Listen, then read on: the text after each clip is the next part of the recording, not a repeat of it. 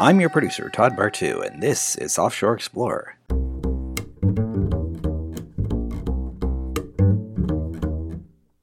Offshore Explorer looks at the world from the mariner's point of view, port by port.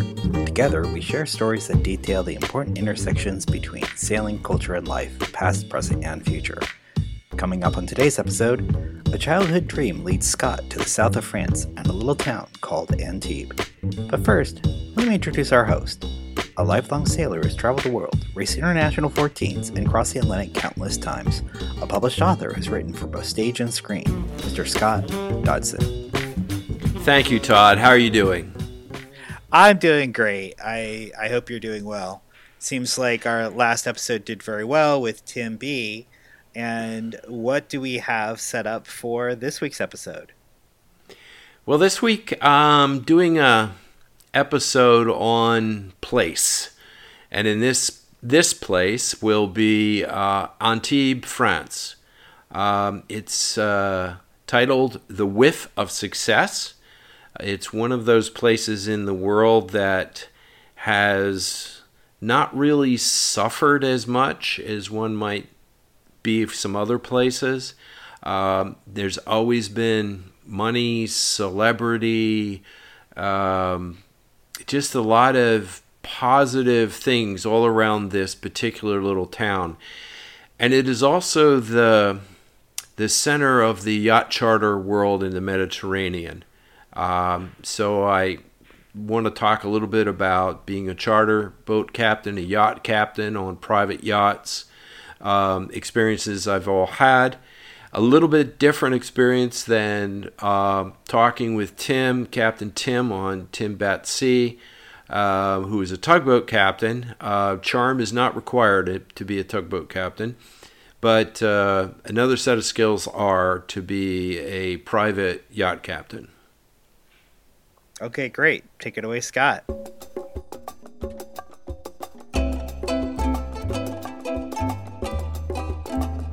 Antibes has been in my mind for as long as I can remember.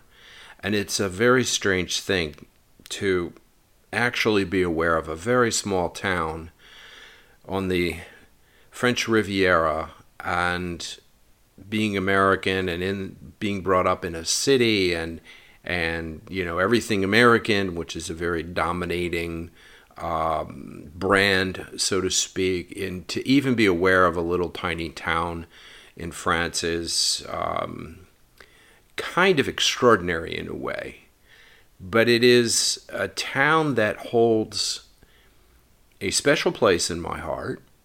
It is of great interest in the yachting and sailing world. And it has a place in the minds of a lot of very talented, rich, powerful people. And it has the idea that it's kind of been like that for a very long time. And let me explain what I mean by all of that. When I was young, I knew that the French Riviera was about glamour and movie stars and mysterious dispatches from famous writers, modern painters working and playing on the beach, cycling, and Formula One race cars. Before I had a full picture of this town, though, the awareness sort of happened through Italian cycling magazines. In the 50s and 60s, a steady flow of immigrants settled in Philly. I mean, we had everybody in our neighborhood in Northeast Philly from every country, almost every country was represented. And then most of the people came after being displaced because of World War II. And they came because there were no jobs in Europe at the time. Europe was rebuilding. There wasn't a lot of opportunity, so they came to the States. And one of the people that came to the States was Lewis. And it turns out he was a passionate cyclist. Now, I've got to frame this. This is me thinking back when I was 12, 13, 14, 15 years old. So Lewis was a passionate cyclist. And we loved his bicycle. He had a Bianchi, and it was handmade. It was considered like the Ferrari of bicycles, and it hung on the wall behind a row of chairs in his barber shop. Louis was a barber. We looked at it as sort of being a work of art. And Bianchis have been making bikes since 1855. And they're racing bikes today. You could see any number of them. They have their own racing teams. Amazing bikes. And I actually owned one for a short period of time. And they have that teal color, which I always found sort of interesting. So this work of art hung on the barbershop wall, and we were, as kids, would come into the barbershop and just admire it. I mean, at the time, we rode Schwinn's, fat tires, fenders, baskets, lights, the whole shooting match. And here was this piece of art that hung on the wall, with very thin leather, hard-looking saddle, and curved handlebars. Our handlebars were upright. Everything about the bike was unique and foreign to us. And Louis was sort of the same way, but he was very nice. He was very jovial, and he would play this hand game with us, where you knock knuckles, and he had very quick hands, and he would always destroy all of us. And it was a lot of fun. It was hanging out at the barbershop. So a couple of times we saw him come out of the barbershop and get up on his bike and take off. And we used to try to keep up with him going down the street. Actually, to be honest, if you're no Philly, going down Frankfurt Avenue, we would follow him. And we would try to keep up with him.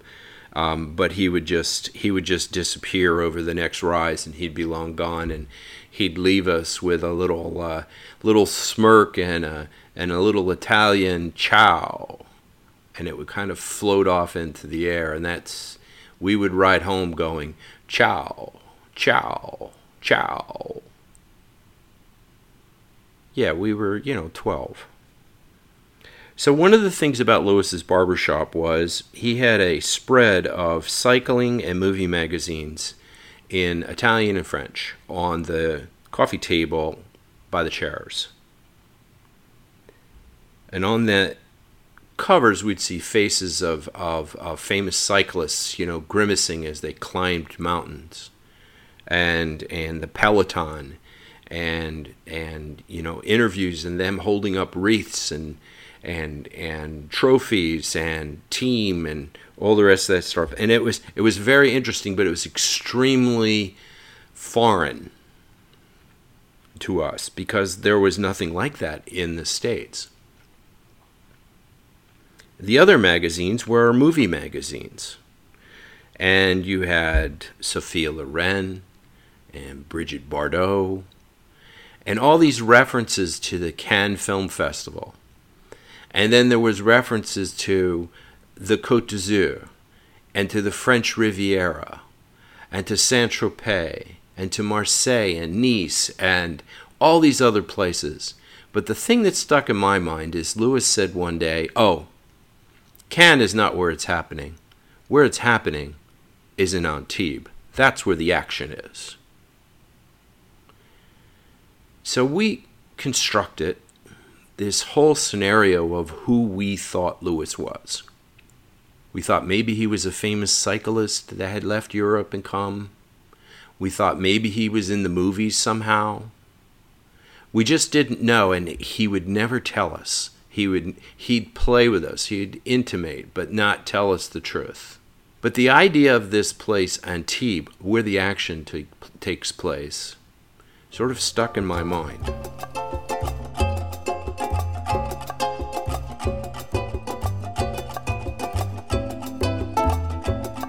The second time I heard of Antibes was, surprisingly, from my father.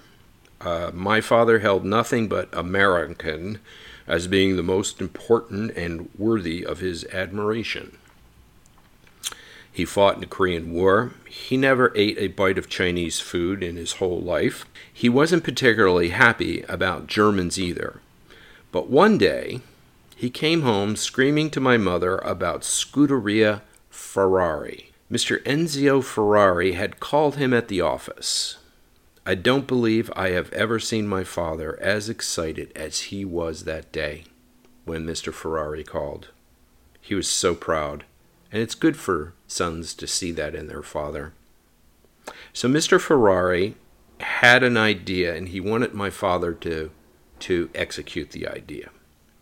My father was a metallurgical engineer and professor, and he was working on this somewhat new and interesting process of making parts, high-performance alloy parts, through a process called canning. Now, if there's anybody out there that's familiar with this, God bless you. Canning allows you to compress the metal together with such force that it liquefies and it melts and becomes into this part. So it's very good because there's no machining required on the part once the molds are made, and it's almost unbreakable because there's no flaws in any of the structure, the molecular structure of the canning. It's just real expensive to do, and it's not conducive to assembly line frequency. It just takes time, and it's hard to do. But for a crankshaft in a Ferrari, we could do that. So my dad was very, very happy. He came home to pick up some drawings that he had and to make estimates for the price of doing the crankshaft, the cylinders, and the pistons, and the piston rings. Which is actually, they do make quite a bit of piston rings today. And these are all high performance, super expensive. It's the best stuff you could get. So he planned to call Mr. Ferrari at 11 o'clock our time. And my father was very bold, and he announced everything to my mom, and my mom was just thrilled because she knew what this meant for the family finances. She knew what it meant for his career, and she was extremely excited about the whole thing. My sisters, who were too young, just they kind of got into the whole thing and were jumping up and down and saying, wow, they didn't have a clue what was going on. But, it made my dad feel really good. And then he said that he was calling him because Mr. Ferrari was in Antibes, France, visiting friends, and it was at 11 o'clock that he had to make a call, and Mr. Ferrari was expecting his call. And I said, oh, I know Antibes. That is where the action is, not at Cannes. And the bubble burst. I stunned my father, and he looked at me with a look of death. How do you know Antibes, boy? My mother immediately complained it must be the magazines. And I can tell you I don't remember the night ending very well. Still, the thought about Antibes being a secret coven of sexual promiscuity for the rich and famous stuck in my early teenage mind.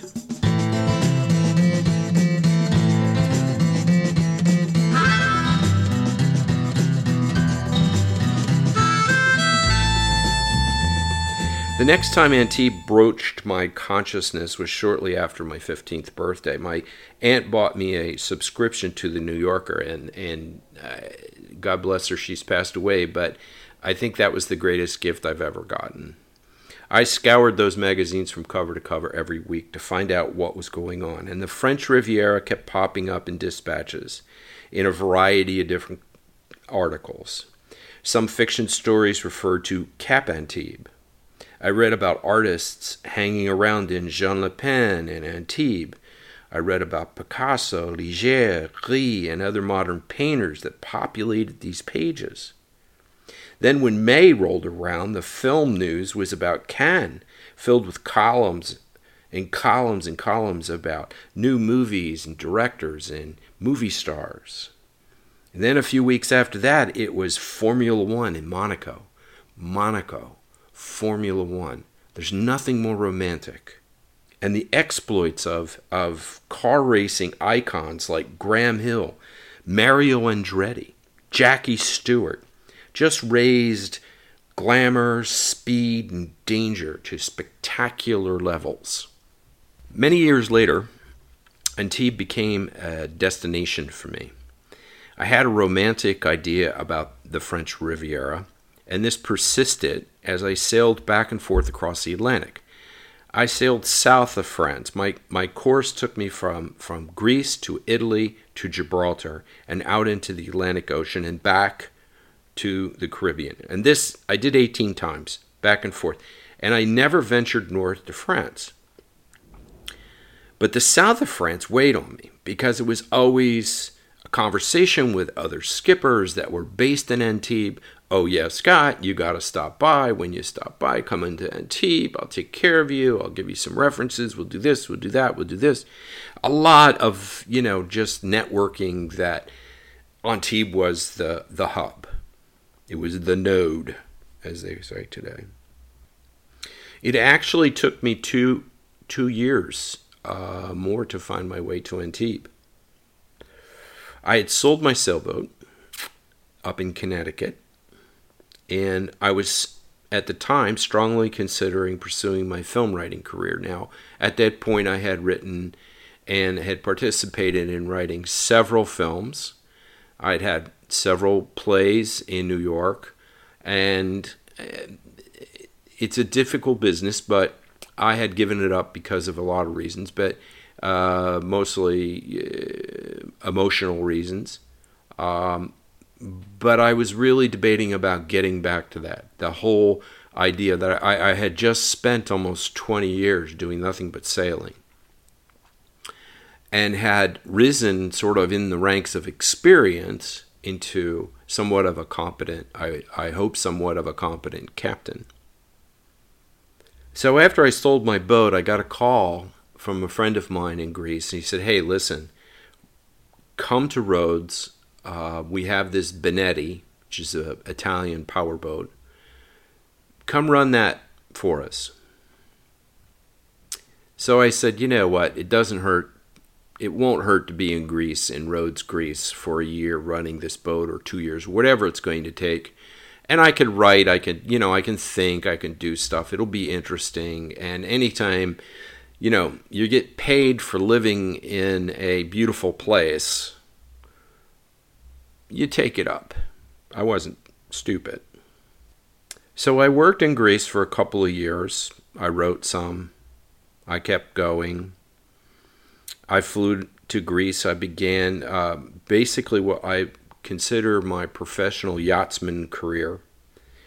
The Benetti was over 100 feet, had a crew of 5, and it was sort of like some kind of informal, formal Navy, and it was both educational and frustrating. Where I could roam around the world in my sailboat, I could, switch countries at a drop of a hat. I can say, hey, let's go down to the Grenadines. I know this really great bay in there. We get some lobster. Okay, great. And just sail there. Or say, oh, no, let's go up to St. Martin. It's going to be really cool. They have a festival. Or Antigua, there's going to be, a music thing there. Let's go over there. So any time you had free, you could just take the boat and go. I mean, it's my boat. I can do what I want. But when you're working for somebody, you can't just say, hey, I'm going to go over here for a while I wait for the next charter. It sort of doesn't work that way. The schedules and the demands and the constrictions created by the owner had me chafing at the bit. I gave notice and I left the boat. My next stop was to go to Antibes and find another job. And Antibes is, after all, the yacht capital of the world, and if it isn't, I don't know what would be. So I caught a ride on a friend's boat, a Falcon 90, which is an Italian-made powerboat, and it's a great little boat.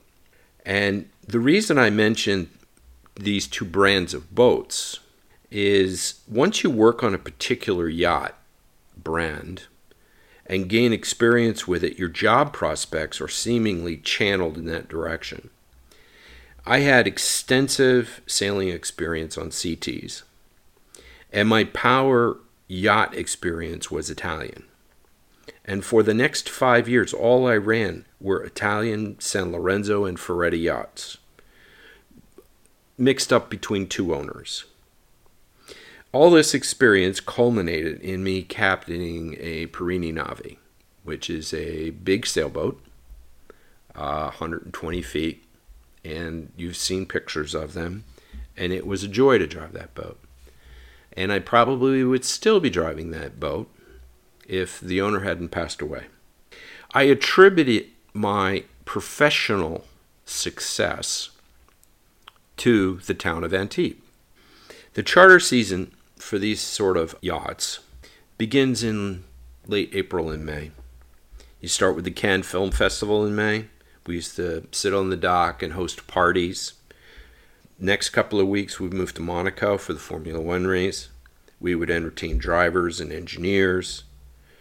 And this was the pinnacle of my professional yacht captain's career. It paid me well. I enjoyed the benefits like vacations in the Alps, free air travel, a car. I knew people. I knew important people. I reveled in the joy every time I sat down and ordered a coffee in an outdoor cafe. I loved the food. I learned the language enough to converse and understand basic conversations in French. I was happy until I wasn't.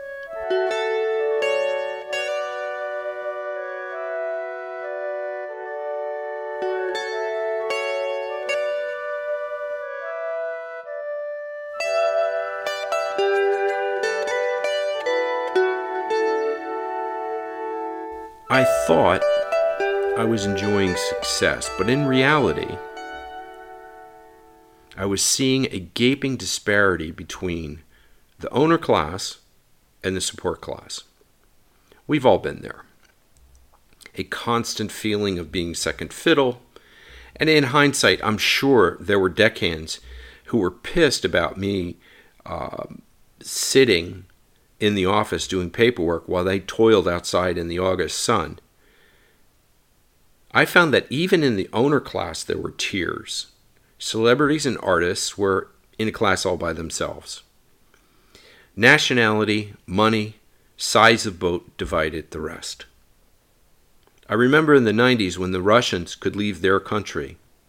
Some Russian stood at the back of my boat at the passerelle asking to buy the boat. He said, "I have cash." And he raised 2 briefcases in the air to show me that he was ready. Unfortunately, that's not how one buys a yacht. But eventually, that's kind of what they did. They just got the system down and bought a lot of yachts. But the rich Russian was always met with suspicion in the owner class. I really hate to say it, but not to be outdone. American owner class were still being dismissed as having more money than class.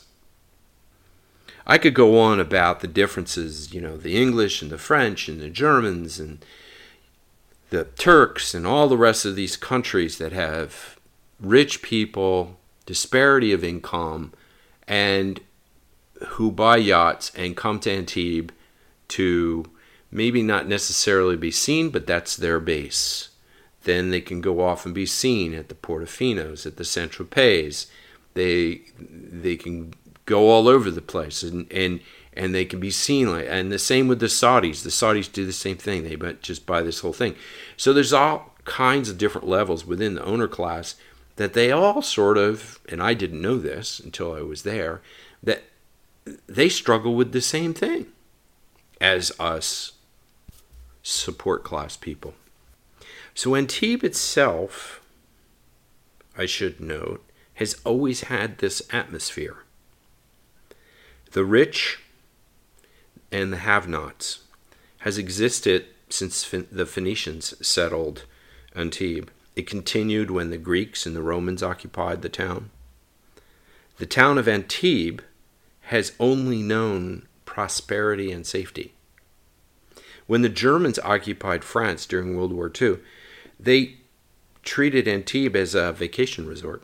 When Monty and the Americans swept ashore in Operation Dragon, the Germans hastily retreated. As someone described to me in the town of Antibes, they were waiting. There was a group of German officers sitting in an outdoor cafe. A soldier ran up to them and said, "The invasion is happening." And they put down their wine glasses and folded their napkins very carefully on the table, stood up, paid the bill, bowed to the owner, and walked off, and they were never seen again. And right after the war, Antibes was settled kind of by the English again. A lot of out-of-work English soldiers decided not to go back to England. And it's an interesting story in the sense that these guys didn't want to go back to the rain and cold. A lot of them were suffering from what we know today as PTSD. But they decided to stay in sunny Antibes. They started taking care of sailboats. They started taking people out on sailboats.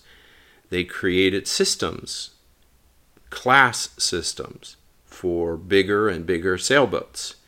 And eventually they kind of created this whole charter business.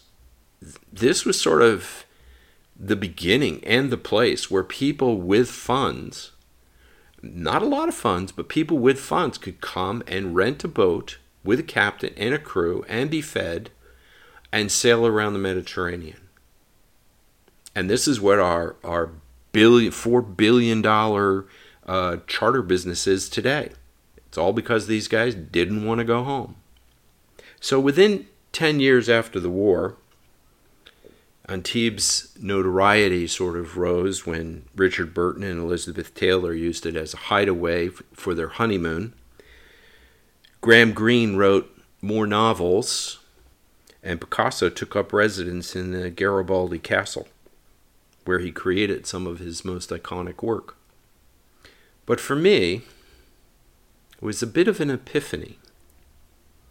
After a while, as I walked along the alleyways, and there's beautiful bougainvillea flowers hanging out of baskets, it's very colorful, it's very beautiful.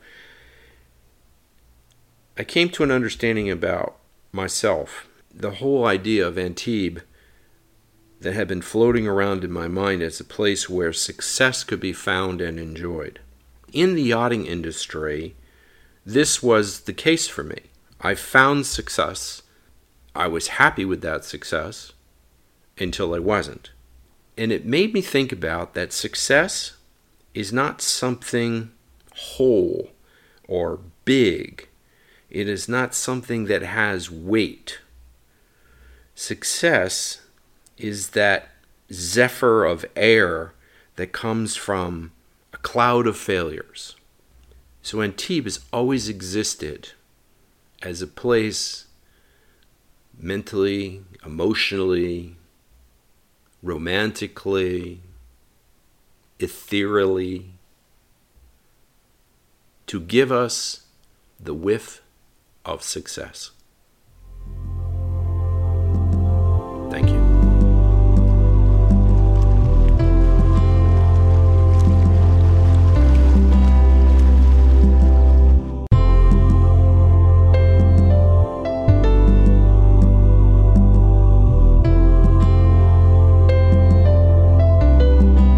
Story, Scott, and I've been to the south of France several times. I don't think I've ever made it out to Antibes. Usually I'm in Cannes for the festivals and markets out there, but it seems like the south of France is really the home for all those big yachts in the Mediterranean. Yeah, the Mediterranean, and especially in the south of France, it's a lot of people like to keep their yachts there. It's been a tradition, as I explained in the story, how the business sort of developed. Also, the airport in Nice is a very important airport for people coming and going internationally, as a lot of very wealthy people do, and there's a lot of room for private aircraft. That's an area that I didn't touch on, but a lot of people fly private, and it's a short hop from Nice to Antibes, and the town is just a quaint place. It's a really beautiful. The old town is really beautiful, and the suburbs are very nice, and it's just got charm all over the place, and a ton of history. So it's become the place. You'll find a lot of boat brokers there, a lot of crew agencies.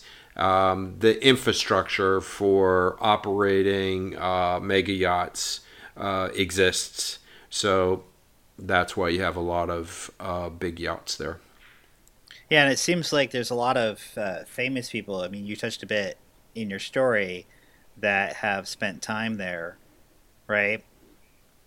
Yeah, there's, because a lot of these big yachts that are private will charter for some ridiculous prices that, we're lucky if we make that much money in a year, where it's like $300,000-$400,000 a week plus fuel plus gratuity plus crew salaries, etc. I mean, it's a lot of money, but you get people that do that. They rent the yacht for a week to 10 days, and that's their big time vacation. It's an expensive way to go, but it's also kind of a special way to go. So that's it's a different animal. It takes a lot of different skills to pull that off. Yeah, and of course, you're right. We're right next to Cannes, which is famous for the Cannes Film Festival, and so I'm sure there are a lot of celebrities that come in and out of that. And then, of course, you also have the Grand Prix of Monaco. Mm-hmm. So it seems like it's kind of the hub of the area, the south of France. Yeah, it's the month of May, basically, that you have the Cannes Film Festival and the Grand Prix. So you have, movie stars, etc., come in May to Cannes Film Festival. They hang around a little bit. A lot of them stay out at the hotel in Cap Antibes. And then they stick around and they go to Monaco for Formula One. And I had a lot of experience putting boats on the quay right there where you see the cars in the pits. You see those big mega yachts there. I've put boats there. And that's a task unto itself. I will eventually do a show on Monaco. I have some ideas. I just would like to be able to talk about the show while I'm there, because there's some things that can only be shown and sounds that you can only listen to that will make for a great broadcast. But really, when we talk about Antibes and all the charter business and the yachts, it's actually not Antibes the hub, but there's a lot of other marinas that are much smaller, that have big boats in them, that go from Marseille all the way to the Italian border. Yeah.